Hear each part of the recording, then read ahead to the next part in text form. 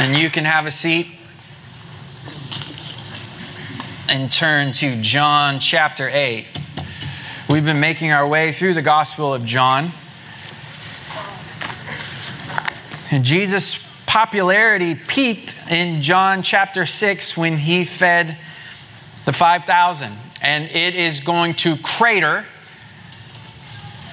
right after his resurrection, when the book of Acts tells us that there were 120 people who had gathered to pray. So think about Jesus' successful ministry. In John chapter 6, probably 10,000 people up there being fed, including men, women, and children, as he miraculously took a few pieces of bread, a few pieces of fish, and fed the whole crowd. In John 7 and 8, what we've seen him do is thinning the herd. He's been saying things that are incredibly offensive.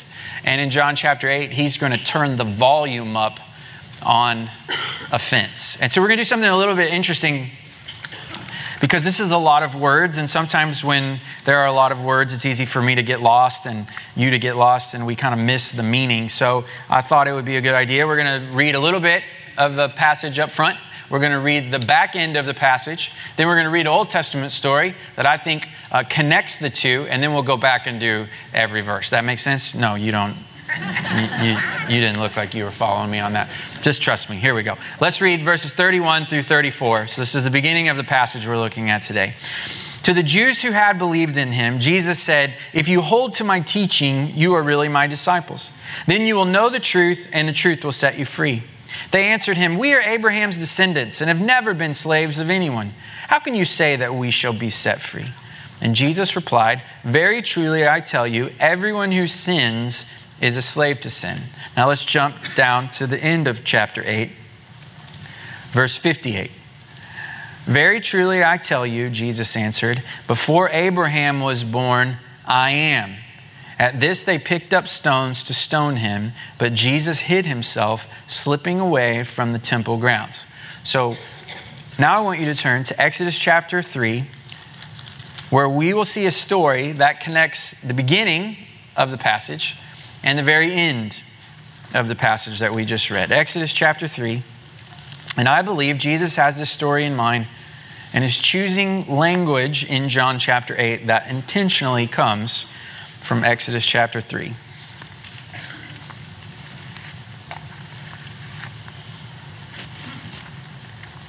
Actually, let's start in chapter 2, verse 23. So just a few verses before chapter 3. "During that long period, the king of Egypt died, and the Israelites groaned in their slavery and cried out, and their cry for help because of their slavery went up to God. And God heard their groaning, and he remembered his covenant with Abraham, with Isaac, and with Jacob. So God looked on the Israelites and was concerned about them. Now Moses was tending the flock of Jethro, his father-in-law, the priest of Midian, and he led the flock to the far side of the wilderness and came to Oreb, the mountain of God. There the angel of the Lord appeared to him in the flames of fire from within a bush. And Moses saw that though the bush was on fire, it did not burn up. So Moses thought, I will go over and see this strange sight, why the bush does not burn up. And when the Lord saw that he had gone over to look, God called to him from within the bush, Moses, Moses. And Moses said, Here I am. Do not come any closer, God said. Take off your sandals, for the place where you are standing is holy ground. Then he said, I am the God of your father, the God of Abraham, the God of Isaac, the God of Jacob. At this Moses hid his face because he was afraid to look at God. And the Lord said, I have indeed seen the misery of my people in Egypt. I have heard them crying out because of their slave drivers, and I am concerned about their suffering. So I have come down to rescue them from the hand of the Egyptians and to bring them up out of the land into a good and spacious land, a land flowing with milk and honey, the home of the Canaanites, Hittites, Amorites, Perizzites, Hivites, and Jebusites. And now the cry of the Israelites has reached me, and I have seen the way the Egyptians are oppressing them. So now go. I am sending you to Pharaoh to bring my people, the Israelites, out of Egypt. But Moses said to God, Who am I that I should go to Pharaoh and bring the Israelites out of Egypt? And God said, I will be with you. And this will be a sign to you that it is I who have sent you. When you have brought the people out of Egypt, you will worship God on this mountain. And Moses said to God, Suppose I go to the Israelites and say to them, The God of your fathers has sent me to you. And they ask me, What is his name? Then what shall I tell them? And God said to Moses, I am who I am.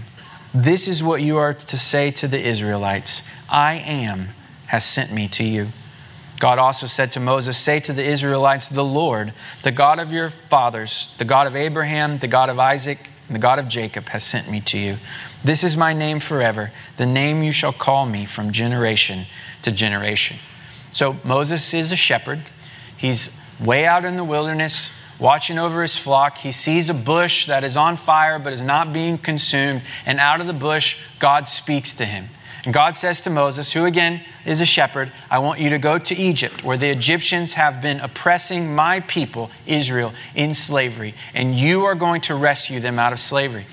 And Moses says, say that I do this. Say that I go down to your people and I say to them, I'm here to rescue you. God has sent me to you. And they ask me what your name is. And God gives him his name, although it's not a name, it's a phrase. I am who I am. You shall tell them, I am has sent me to you. So let's go back then to John chapter 8, where Jesus is teaching. And he starts our passage today by saying, if you are a slave to sin, if you sin, then you are a slave to sin. And if you know the truth will set you free. And then at the end, he says, before Abraham was, I am. Okay. So I think Jesus has all this in mind when he's teaching the Israelites there in the temple, or outside of the temple, in John chapter 8. So let's go back there and let's see how Jesus gets to a teaching about being free from the slavery of sin to referring to himself as I am. And I want you to notice two things: that Jesus is trying to show them that they are in fact slaves to sin, and that he has been sent to set them free. Verse 31 again.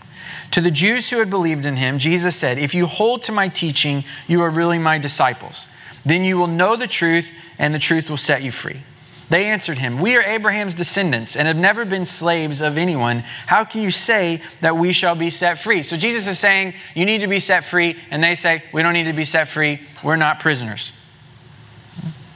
Very truly, I tell you, verse 34, everyone who sins is a slave to sin. Now, a slave has no permanent place in the family, but a son belongs to it forever. So if the Son sets you free, you will be free indeed. So Jesus says, if you are in fact a slave to sin, you can't will yourself free. And then he uses a very practical reference. If you were a forced servant in someone's house, you can't just leave. Somebody in the family has to set you free. You have to be set free, in this case, by the Son. Verse 37, I know that you are Abraham's descendants, yet you are looking for a way to kill me because you have no room for my word. I am telling you what I have seen in the Father's presence, and you are doing what you have heard from your father. So Jesus says to them, you're trying to kill me. He's saying that out loud. We've already seen that in secret a few places in the last few chapters. In John chapter 6, they were trying to make him king, and ever since then, they've been trying to kill him. So he says it out loud so everybody knows. And notice what he does here. When he refers to God as his father, there's a capital F. But when he says in verse 38, that you are doing what you have heard from your father, it's a lowercase f. So just tuck that away in your mind for just a second. Verse 39, Abraham is our father, they answered. If you were Abraham's children, said Jesus, then you would do what Abraham did. As it is, you are looking for a way to kill me, a man who has told you the truth that I heard from God. Abraham did not do such things. You are doing the works of your own father. Again, lowercase f. So their appeal to him is, we are the descendants of Abraham. And they took a lot of pride in that. Right? Because God had said to Abraham in Genesis chapter 12, I choose you from all the people on earth. I choose you, and through you, I'm going to make you the father of a great nation. They're going to be my special people. My special people. They're going to be known as Israel, and it all starts with you, Abraham. So imagine if somebody in your ancestry God had said something really miraculous to, or even more practically, your ancestor had fought in the Revolutionary War, was right there with George Washington. Your ancestor had signed the Declaration of Independence. You would know your lineage between that amazing moment and you here now. You know, the rest of us, we're like, my great-grandpa was somebody, and after that, I don't know. And then we take one of those tests, 23andMe, Ancestry.com. We've got to see that weird aunt who was bored and did all the research. She gives us the family history.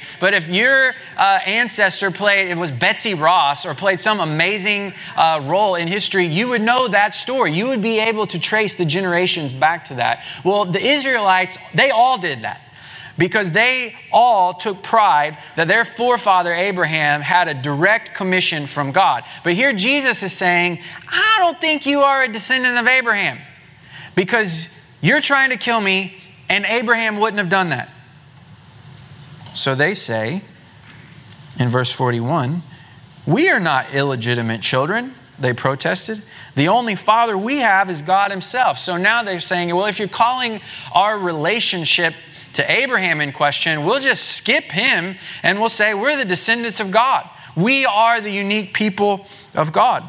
Verse 42, Jesus said to them, if God were your father, you would love me, for I have come here from God. I have not come on my own. God sent me. Why is my language not clear to you? Because you are unable to hear what I say. You belong to your father, lowercase f, the devil, and you want to carry out your father's desires. He was a murderer from the beginning, not holding to the truth, for there is no truth in him. When he lies, he speaks his native language, for he is a liar and the father of lies. So just imagine you're one of these people that Jesus is speaking to. You're in the crowd. You have believed your whole life that you are a direct descendant of Abraham. That makes you a child of God because God had said to Abraham, this is going to be my people. So they say to Jesus, we are the special people of God, first because Abraham is our father, and then because of that, we know that God is our father. And Jesus, turning up the volume on offense, says, God is not your father. Abraham is not your father. You know who your father is? Satan is your father. I mean, that probably wouldn't offend you, but that would definitely offend them. And then he goes on, yet because I tell you the truth, you do not believe me. Can any of you prove me guilty of sin? If you're kind of on the fence today of faith,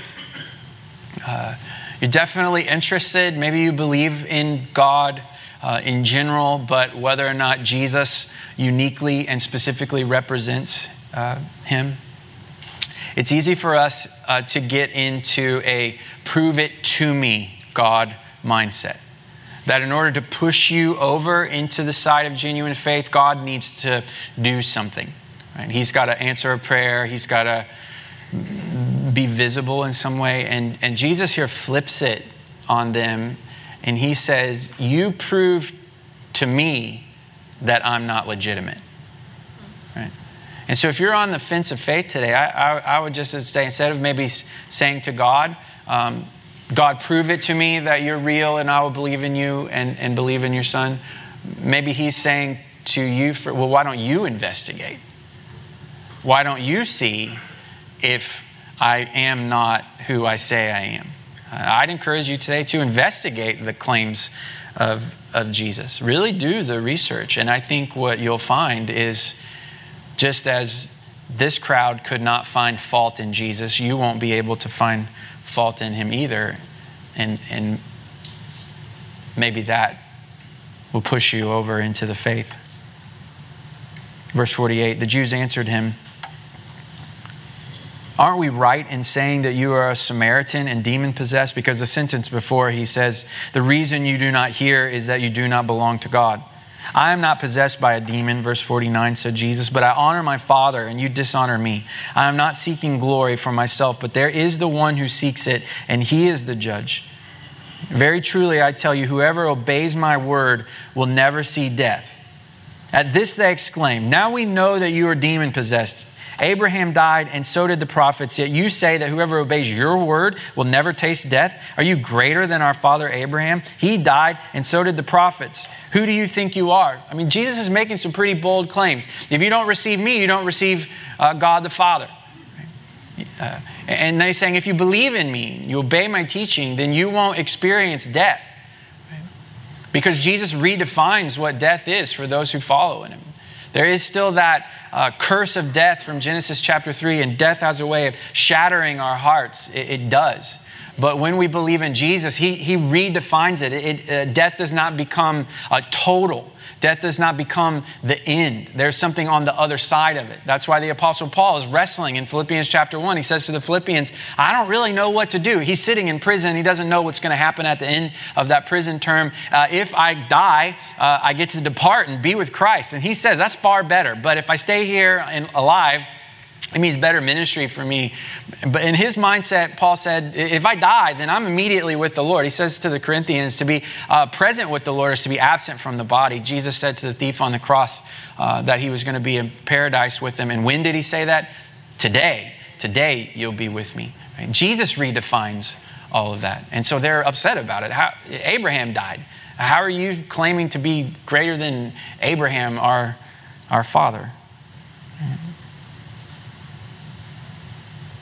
Verse 54, if I glorify myself, my glory means nothing. My Father whom you claim as your God is the one who glorifies me.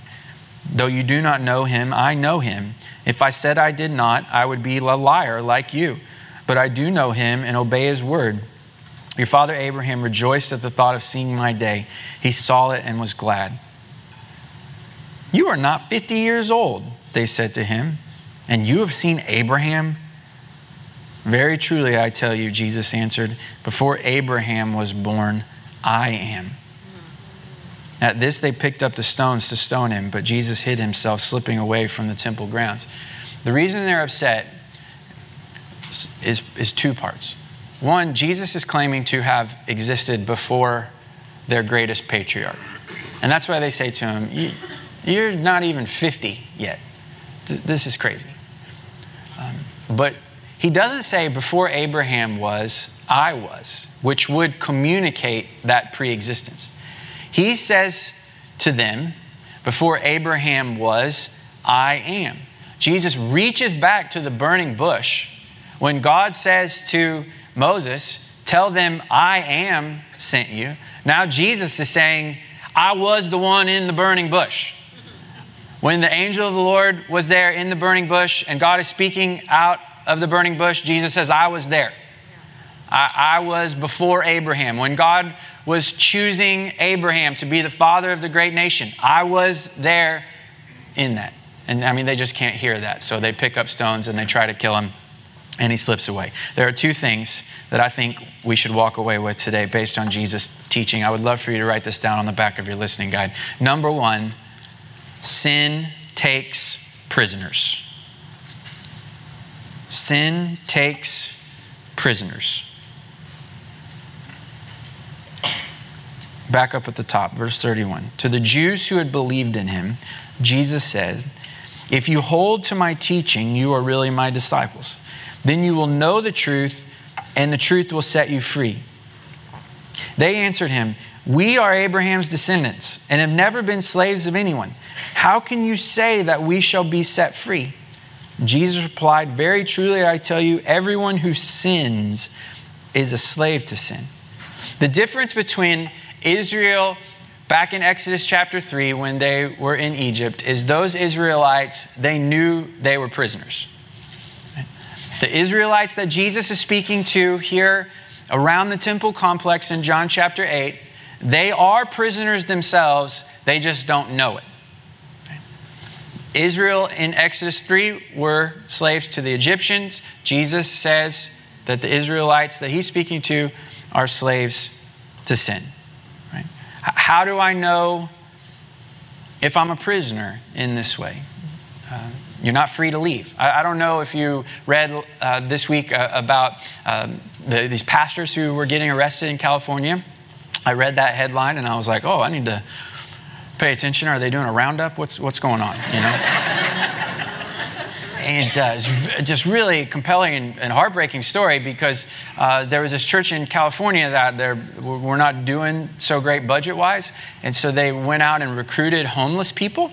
And they gave the homeless people the ability to stay in the church's facilities and gave them food. But then they made them go out and panhandle during the day. And then all that money went to the church. And then they would lock them in at night so they couldn't get out. The way that the authorities found out about it is because a young woman broke a window one night and climbed out and went and found a neighbor who called the police for them. And so now all the pastors involved in this church were getting arrested. I'm not doing that, by the way. So in case any of you were like, I don't know, our budget is fine. So it's just like, don't stop giving, but That's how you know if you're a prisoner. Are you able to leave? If you've ever been to a jail and you've had to go in for some reason, when that thing goes, right, I am stuck in here. Somebody's going to have to release me. And Jesus says, if you sin, then you are a slave to sin. You're not free to leave. Look at the way that James, in the New Testament book of James, chapter 1, turn there with me or Google it. James chapter 1, verse 13 and 14 describes sin. James chapter 1.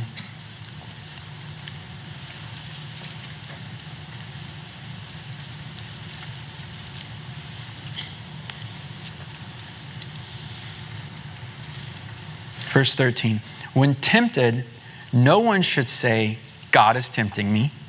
For God cannot be tempted by evil, nor does he tempt anyone.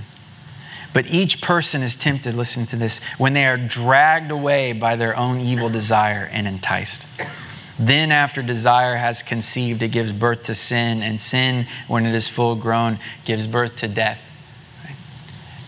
It says that when we are being tempted, and we give in to that temptation, we are dragged away. Isn't that a phrase that you've heard before? They were dragged to prison, right? The picture, when you and I give in to temptation, sin comes and grabs us by the throat, drags us away. Right? But that's not how temptation comes to us, is it? Temptation comes to us as a gentle shepherd. Listen to me. That little voice in our head says, listen to me, and I will lead you to still waters. I will lead you to green pastures. If you just do this, it's not going to be that big of a deal. It will fill you up. It will be the thing. It will be a release for you. It will be good. It's something that you're needing. It comes to us as a gentle shepherd, and then we give into it. It grabs us by the throat and drags us away. And then we're imprisoned to it. What Jesus is teaching tells us that temptation is not just a simple choice that we are making. There's way more at stake in choosing sin than we might imagine. If you sin, then you are a slave to sin.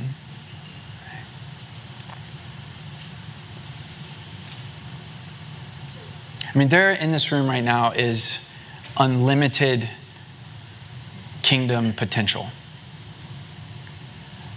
Honestly, let's just get for real right here. If you and I started to take this seriously, that what God says in the scripture is real and could be real in our life, then the whole world would be turned upside down. If I got for real about it, even more than hopefully I am right now, my neighborhood is just 5 minutes from here. My whole neighborhood would just where you work, if you started to walk like Jesus walked, it would be a totally different place.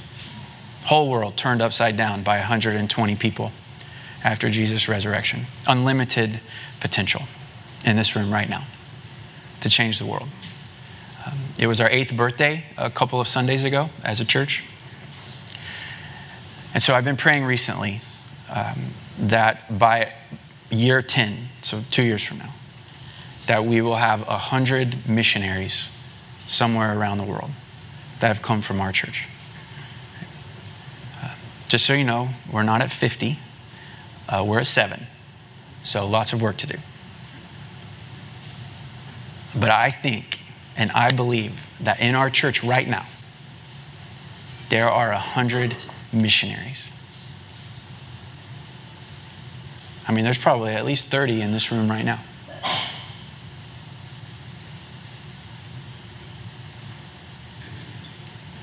But you know what? I don't want to go. And you don't want to go either. Because sin has us by the throat. And even right now is saying, you're not going anywhere.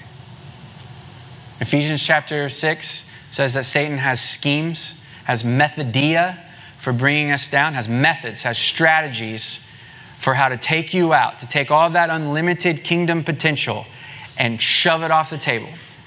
And when I look at my own life here as a suburbanite in Cypress, Texas, I find 2 things have me by the throat. And you maybe would write these down, try these on, see if they're true for you. The first one is competitive comfort has me by the throat. Everybody wants to be comfortable. We will find as much comfort as is possible in every situation that we are in. That is human nature. If you go into the hospital, you're going to try to, even in the pain of being there, try to get as comfortable as possible. I remember when I was in the hospital 10 years ago, I was there for 5 days, and that's just the whole battle. While I'm in pain and feel very sick, how can I just make this as comfortable as possible? Well, you think about the situation that we live in. We live in Cypress, Texas, most of us, in 2019. That's already a huge start on comfort. And then in our comfort, we're going to try to make it as comfortable as possible. And then you add on top of that our competitive nature. So not only are we trying to make our situation as comfortable as we can imagine, we have all of these friends and peers to which to compare our comfort to their comfort. And if we see that they have more comfort than we have, then we got to have what they have. Right? So if their vacation looks more comfortable than our vacation, well, that's where I'm going next. Right? If their kids look like they're having an easier time in school, then we're going to do whatever it is to get our kids to be at that place. And so we just try to keep one-upping one another in comfort, right? Which is fine. Unless God says, no, I want you to be uncomfortable. Unless God says to your heart right now, hey, bad news, you're one of those 100.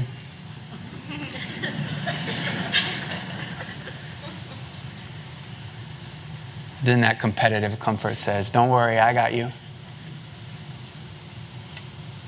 I got you. That comfort came to us as a gentle shepherd and has stolen all of our world-changing, upside-down, living kingdom potential. The second thing that has many of us by our necks is dangerous safety. There is a safety that is good. It honors God. Do not stick your hand in a paper shredder. Do not try to fly a helicopter if you have not been trained to fly a helicopter. That's all wisdom. That's all safety. In the event of a fire, please exit in an orderly fashion. That's all good. There is a safety that is dangerous. If God is asking you to step out on faith and you go to the edge of that cliff and look over and go, pass. I don't know what's going to happen if I jump off that cliff.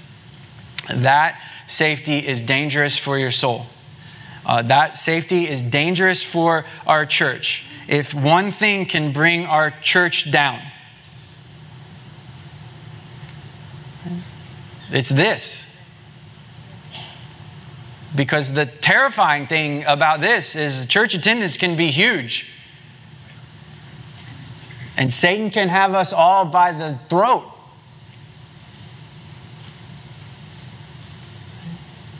And here's what I'm convinced about. I'm convinced that all of us today, we want to unlock all of that kingdom potential.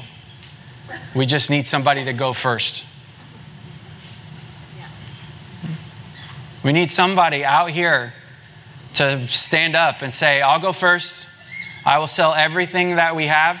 I will put it all in a bank account. We will downsize so that we can live in ready position for whatever God would have me to do. I am totally ready. I can go in any direction. In the meantime, I want to go to Disney World. In the meantime, I'd like to go to the lake. But I have made sure, as God has made possible, that there is nothing in my life that will keep me in a place that God does not want me to be.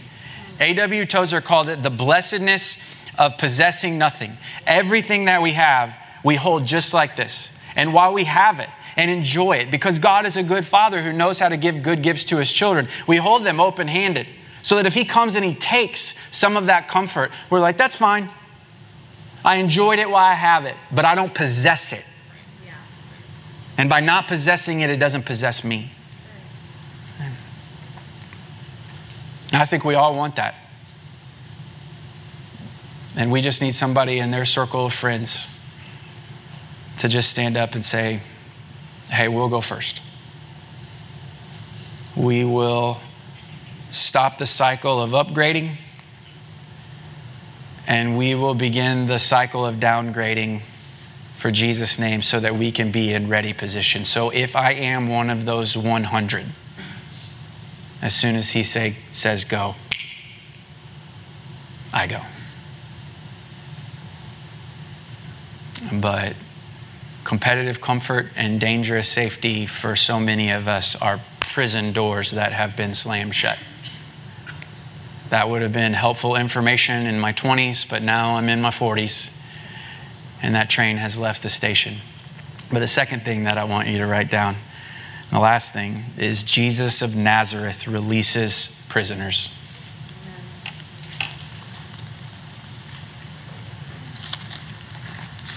That's what he says to them in verse 31. To the Jews who had believed in him, Jesus said, if you hold to my teaching, you are really my disciples.